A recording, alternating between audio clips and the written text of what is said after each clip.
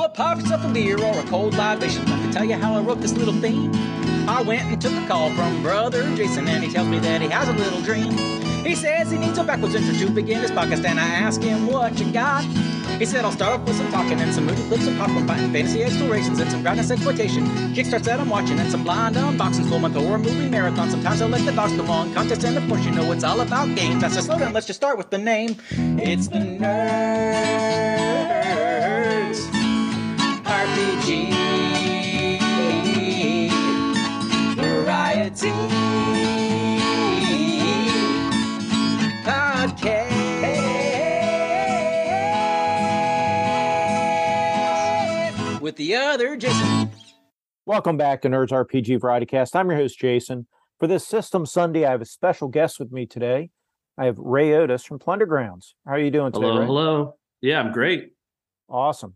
Ray reached out to me, and we were talking about different noir games that we've read and noir movies, and I invited him to come on and talk about some of this stuff. So the first one we're going to talk about today, and then next week, Ray will be back to talk about a different game. But this week, we're going to talk about Dirty Secret. It's just Dirty Secrets. It's not A. So Dirty Secrets is an interesting game in that... There's definitely more than one Dirty Secret. There is. So the full title is Dirty Secrets, a game about crime. And this is by Seth Ben Ezra. I'll have a link in the show notes where you can pick it up. And I guess this is kind of out of the Forge. And I was never really into the Forge or any of that mentality. And this game, you don't have to go back and read any of those Forge theory essays or anything. No. This kind of comes out of that, I think. I was really into story games right around this time. So 2007 is when this came out. So it's one of the first wave of the kind of storytelling indie productions. Don't hold that against it. It was very much like not part of any kind of political stance or anything. It was just a really cool. It was one of the first noir, like made for noir games I'd seen, honestly, where they just didn't take another system and pin it into noir. This was part of the idea of some of the indie story games was genre emulation, right? Don't start with a system and convert it over. Start with what the genre tries to do and build a system for it. And that's what this is. Oh, 100%. And this is a very interesting game because it's not a GM-less game. It's almost one player, many GM game. Which is neat. It solves that problem with fiction where there's a solo protagonist, right?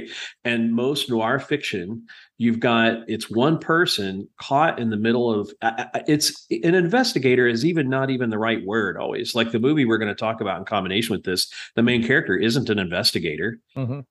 Right. Right. But so I always think gumshoe or whatever you want to call it, but it's it's one person blundering through a very difficult, caught in the middle of I don't want to cuss there, an S storm, right, of bad things. And so this game, you have one player who is basically the investigator, and then everybody else plays the extra characters, the complications, the world, and those roles rotate. And it's very much an emergent story game where it even has a almost like a board game like feel to it, where there's a grid that you kind of push the narrative around, and you won't necessarily know. It's not a game where the GM comes to the table with a mystery and the player solves it. It's very much you develop this cast of characters and you move around figuring out clues and events and things until you pin it on somebody.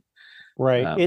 It's very interesting. I'm going to include in the show notes. There's going to be a link to a review of this game that's on rpg.net, and this is an older review, but it's a really good review, and it breaks down the game and talks about the different components and how the game works. And we're just not going to get super in depth in today's show on this, but go to that review, and it does a great job of breaking the game down. And it does. And board game is a good way to say it, although it's not really a board game, but by any means, but it has components and certain strict things, and so that kind of takes part of the GM, right? Where it helps guide the story and it keeps you in that noir set, because you can only have certain kinds of crimes and you can only have certain kinds of scenes. and it kind of sets it up really well. The one thing that's odd, the one reason I wasn't initially going to include this game, even though everybody talks about it with Noir, is they actually recommend setting it in your hometown yesterday. They actually recommend running it in modern day. But if you had people that were immersed in the 40s and these movies and stuff, you could definitely run this running something happened in the 40s. You don't have to set it modern day by absolutely. It's mostly character driven. Locations are just, fictional set pieces. It's no big deal. I think that advice is interesting. The other thing I think is people miss on this a little bit is there's an explicit instruction for everybody at the table that you can only ever represent things as the character sees them. So you can't show things that you can show things that happened off screen only in like hindsight, right? But most of the time when you're explaining something you can never say what another character is thinking or what their intentions are, their motives. You only give the kind of surface level detail. And that's really cool because what it's doing is preserving the potential for anyone to be the criminal or for the mystery to go in any direction. Right. Right. Which is really great. There are some actual plays of this online. So if you go to YouTube and look Dirty Secret actual play, there are some out there.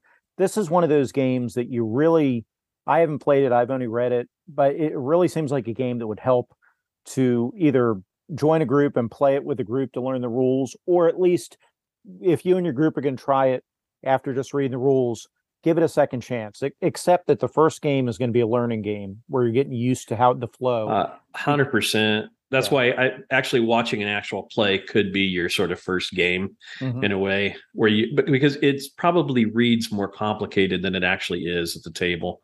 I think when you're first reading it, it's very different, I guess. So it kind of throws you a little. Yeah. Yeah. I'm very excited to give this a shot at some point though. So Dirty Secrets, really neat game. There'll be links to it in the show notes. There'll be links to things we've talked about in the show notes. But if you're interested in a game that really helps you do the noir thing and the game mechanics are built to help you do it, I think this is one of the better games I've read. Again, just from reading it without actually playing it. Now, you did a pairing for this game, almost like a wine and cheese, where you picked out The Blue Dahlia, which is a movie I had not seen before. So I sat down and watched it, 1946 noir crime, 140 minutes or hour and 40 minutes. Sorry. Great little film. Why did you pair these two together? Well, so originally, this month I'm trying to watch movies I haven't seen before and trying to watch some of the lesser known ones. And this is one, of course, this has Alan Ladd and Veronica Lake. And they were one of the big pairings, even though they didn't really do that many movies together. But normally you think of like Bogey and Bacall, right? And Ladd and Lake are like another one of those big power. Well, we say couples. I mean, they weren't an item together. The two of them were never an item off stage. But in movies, they like to pair them together, probably because Alan Ladd's pretty short and Veronica Lake's like 4'11". So they actually, oh, that's interesting. I could tell that he was very petite, let's say. Yeah. I didn't realize that she was so small. She always is she's so stately. I've seen her in things like I Married a Witch, and I just always imagined her to be taller, actually. So, yeah. Yeah, no, she's just a wee little thing. But she had a tough time. She never really fit into Hollywood, sadly.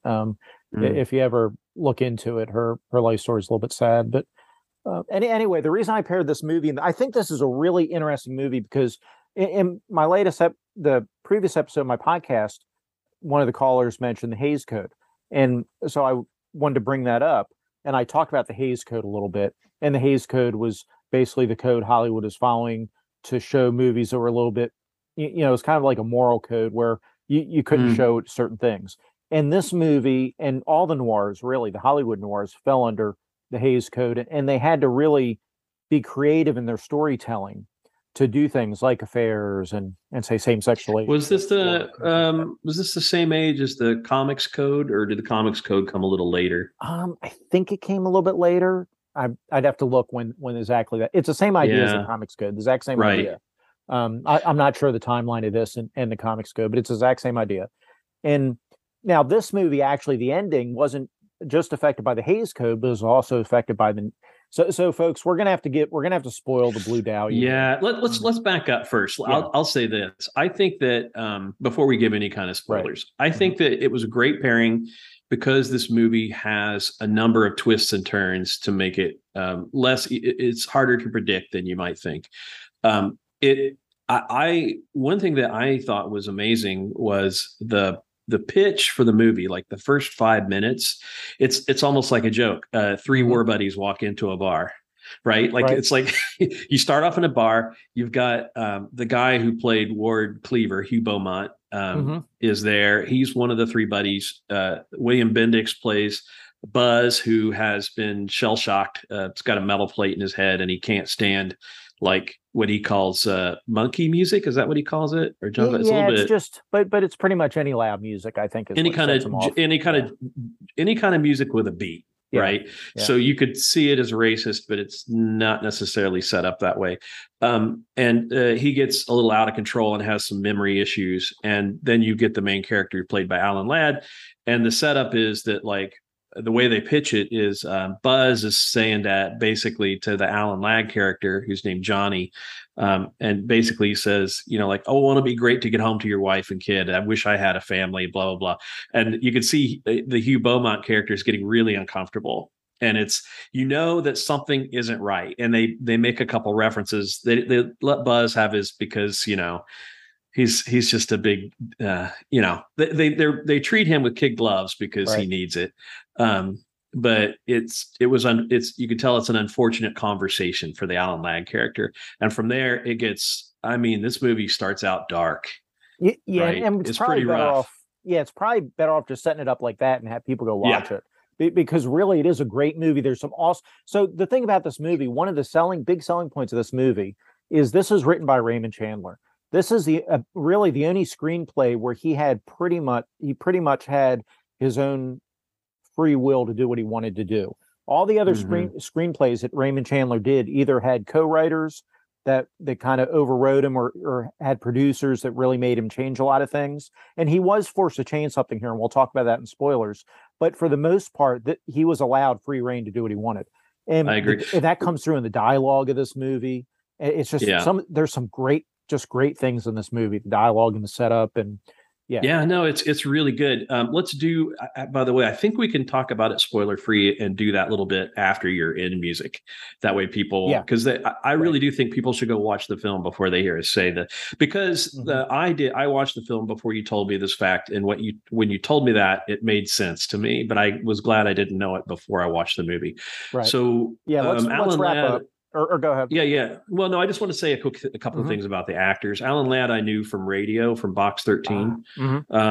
And he has a great voice. So one thing you'll notice is he has a great voice. And, you know, he's a good looking dude and he's got a little bit of a screen presence, but he's kind of, I think you brought this up, he's not your favorite kind of noir character. Yeah, people probably, his most famous role anymore might be Shane, right? Right. That's probably right. Yeah. And even then, I think he's belongs to a different era. Most modern moviegoers wouldn't know who he is. You have to be 50 plus. And even then you have to kind of be interested in old movies. Like, I'm sure my wife doesn't know who Alan Ladd is. She might've heard the name. So yeah, it was a great movie. Good actors. I don't know. Visually really cool. I like black and white movies. You mentioned that some people don't. The Blue Dahlia, it's kind of funny that the namesake thing is a color and you can't see that, but the Blue Dahlia is both the name of a nightclub and a flower, a variant of flower that comes into play a little bit in the movie is kind of a mood piece or whatever. But yeah, is there anything you want to say about it before we wrap up and go to the post-credit spoilers? I don't think so. This was hard to find for a long time. Now you can find it pretty easy. And folks, if you have streaming services available to you where you live and you do have availability of the Criterion channel, and even if you don't want to pay here in the US, it's like $11 a month to have the Criterion channel, but they have a free period, like a week free, so you can, not trying to cheat them out of anything, because you might subscribe to it for a week and then decide, hey, I love this, I'm going to keep my subscription. But there are ways to watch this movie, like doing that free week trial for the Criterion channel. I paid $4 on Amazon Prime, worth every well, there penny. You go. So and it's well worth it. This is a pretty great movie. Highly recommend it. It is very well shot. We'll talk about one of the shots that I thought was super creative in the spoilers. But yeah, there's a lot to sell this movie. There really is. It doesn't it's worth. All right, let's do your end music and get to the spoilers. Yeah, sounds good. So, folks, that way, if anybody wants to watch it, can go out and watch it because you really should. Yeah, 100%. So, both these are 2 thumbs up, folks. Dirty Secrets sounds like a great game. I think it would take a certain kind of group to play it, but I definitely am interested to check it out. I have not played it myself, but I've had some close friends who played it, and they were kind of blown away. And one of them was the guy's wife who doesn't play a lot of RPGs. So I think it's got a lot of legs. Yeah. And then the movie, of course, I think we're both giving it 2 thumbs up as well. For sure. So, and the last thing, this is George Marshall directed this. I don't know. I don't think either of us mentioned that. He's not very well known today. But, the other big thing that I know I've seen and probably I know you've seen, but most people maybe have seen is How the West Was Won. He directed that. How the West. There's some great character actors in this movie, by the way. Doris Dowling as the wife, Howard Da Silva as the kind of sleazy nightclub owner. Not so sleazy though. In the end, you kind of get to not like him, but the house detective George, played by George Marshall. No, not played by George Marshall. No, not George Marshall. He's played by Will Wright. Will Wright. Yep. They look a little bit alike, so I got confused. Yeah. All right. Okay, folks, buy the game, see the movie, and we'll see you. If you have already seen the movie, we'll see you after the ending theme song by TJ Drennan. And if you haven't, then watch the movie, then go listen to the end of the show.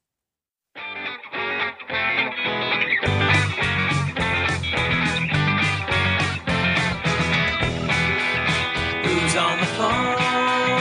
Who's on the phone? Who's on the phone? Who's on the phone? Maybe it's your auntie or a joke about your spouse, but the operator's screaming it's coming from inside the house. What's in the box? What's in the box? What's in the box? What's in the box? Well, the audience is pretty sure he took a pretty head, and the only question left is if the fiddle shoot him dead. Bring on the gold, bring on the gold. I want some more, bring on the gold. Well, the butcher is a dustman and your moil is by the tipper, and I'm assuming that's your partner back there in the wood chipper. Don't look away, don't look away, don't look away, don't look away. Well, the zombies are rising and the world has gone to head. We're living for the dying and we're dying for the train wreck.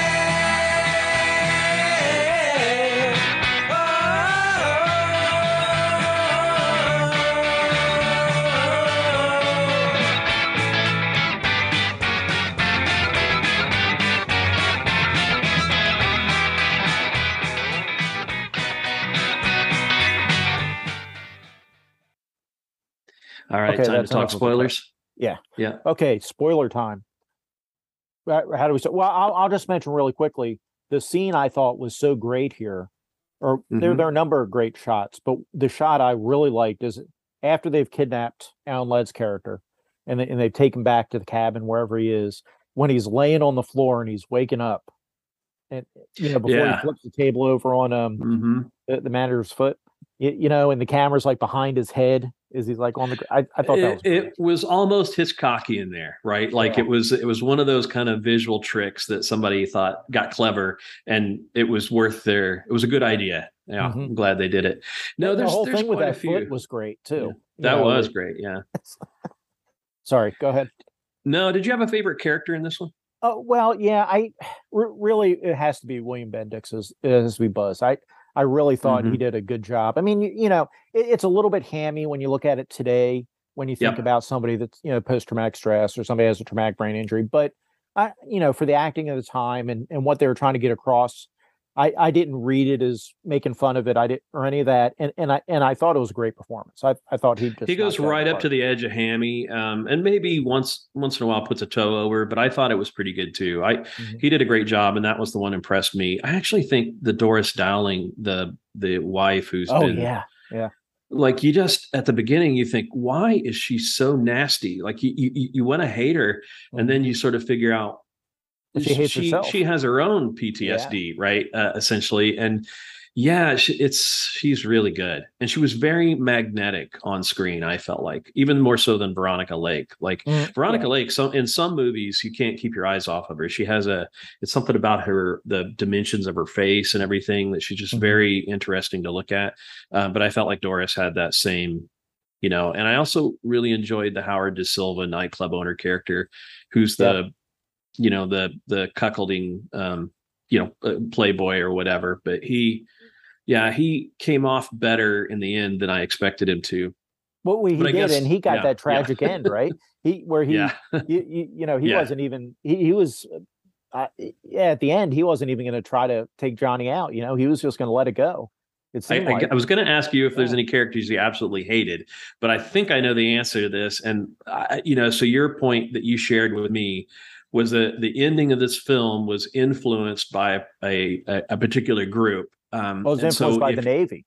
The yeah, by the Navy stepped Navy. in. Yeah, Yeah, I was going they to did. hold off on that segment. Oh, sorry. Yeah. Well, No, we're no, in you're full good. spoilers. So, Yeah. yeah. So originally, Buzz, William Bendix's character, was going to be the killer, and you can tell that, and it makes sense. And Yeah. and Yeah. and at one point in the movie, they drop that and make you think that's the case.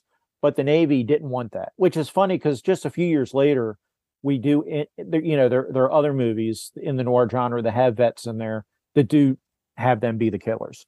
So where the I Navy get won it. this battle, they lost others, or I they get didn't. it. So for me, yes, the movie would have been more satisfying had it ended slightly before it ended, right? Like if they'd have drawn the curtain on Buzz being the killer, that would have been very effective. Having said that, I get it, maybe in the sense that like you don't have he's not as sympathetic a character as you'd want to bring that message of PTSD, and maybe it's a little too simplistic that like the Navy didn't want people going around thinking like anybody who'd heard too many shells explode might kill somebody because the music's too loud, or it's I could see why they put the pressure on. I don't like that they did it, but I could see why. Well, and you have to think of the time frame too. This movie started shooting in March of 1945. Right. So we're still in the war, right? Yeah. At the end of the war, but we're still in the war. So it's kind of understandable because it is a very touchy subject. Yeah. Very touchy. I mean, the guy who comes home and his wife's probably sleeping with another guy and has his family wrecked. You got to think there were people sitting in the theater who were in this situation, basically. Right. It's rough. This would not have been a good movie for some people to see. Oh, 100%. And yeah. And yeah. So, and actually, so what's interesting here so the Navy said, we're not going to have this. And so Chandler actually, I don't know if you read the background with Chandler, but so he kind of hit a writer's block, when the Navy made him change the ending. He hit a writer's block and effectively Paramount offered him $5,000 incentive to finish the script because they started this movie. He had the first part of the script written, but not, when he had to rewrite it. And so what he did is he said, well, I need to get a bender. And Chandler's one of these famous drunks, like a lot of these guys are. And so Chandler went on this horrendous bender. And when he came out of the bender, he actually wrote the ending of the movie. Yeah, it's not the worst ending, but honestly, it kind of feels like it crawled out of a bottle. Well, it kind of goes off the rails really when they have a little bit. When they have Buzz shoot the match to light the match. Is kind of you're in there with the police, and here's the supposed murderer. I'm going to hand him the gun, and here, shoot this match. And it's hard to. It was a tense moment. I didn't mind that. It was a tense moment. I think in the end. So the guy, I was going to ask if there's a character you just hated. So is there a character that you particularly just didn't like? Well, I mean, obviously you're not going to like Dad. You're not going to like the house detective, right? Yeah. Or Pop. I think that's why he's easy to hate. They set him up to be a guy that you don't like, and so in the end, having him take be the killer, it's a bit like it's so funny because it's not predictable that it's two problems with it. One, it's too easy, and two, it doesn't make a lot of sense, right? What's his motive? They give it, but they didn't set it up enough. No. He's a blackmailer, and basically they try to make it like his pride has been hurt because he didn't get offered money or enough money or whatever. But we clearly see earlier in the film he doesn't really have any pride. Right. like he so I don't know. That's a great actor, though. Will Wright. He does. Oh, yeah. He was in Andy Griffith a couple times as like a crotchety old like store owner, right? Yeah, he was a great actor. I don't think he was at fault. The script doesn't quite hang together. I mean, it mostly does, but it doesn't quite hang together. The ending isn't super satisfying. I do appreciate that it's yet another twist, but yeah. And so to bring it full circle, I would say that this could happen in Dirty Secrets, like that the character, you didn't expect the character to do it who actually did it, and then you have to kind of rationalize why they did it.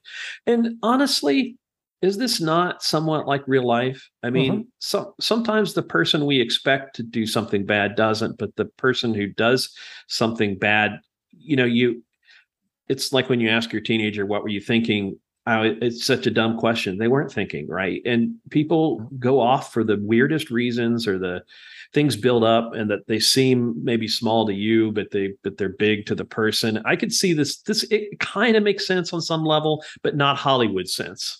Right, exactly. And I think for Dirty Secrets, although it's probably should be in the body of the show, but that's okay. For Dirty Secrets, I think it's actually great because it being a narrative game, this keeps somebody from, you can put who you want on the crime board, right? You can, and so you kind of know who you set up who the suspects are, but you don't know which suspect is guilty of which crime if you have multiple crimes, right? You can almost root for them. You can almost root for a character to be guilty, but you can't.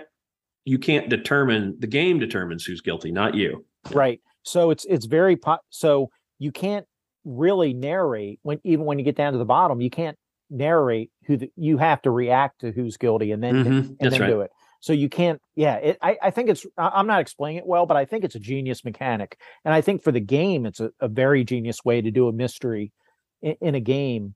Because those mysteries and laying out the clues is hard, but you don't have to do that in Dirty Secrets. It's the closest to the fiction that I've read as a game. Right now, I haven't not played it. I can't say it's the best noir game, but I think it's the one that's most driven by the tropes of the fiction. Yeah, I would agree with that. It's very interesting. Well, I think I don't know if it's the most driven. I think it's the game. The mechanics reinforce the tropes of the fiction the most. Yeah, I think that's kind of the same thing. The same thing, right? Yeah. But yeah. Okay. Well, Ray, thank you for joining me today. I really appreciate it. I look forward to talking to you next week when we. Yeah, I can't wait. Yeah, when we come back next week. So take care.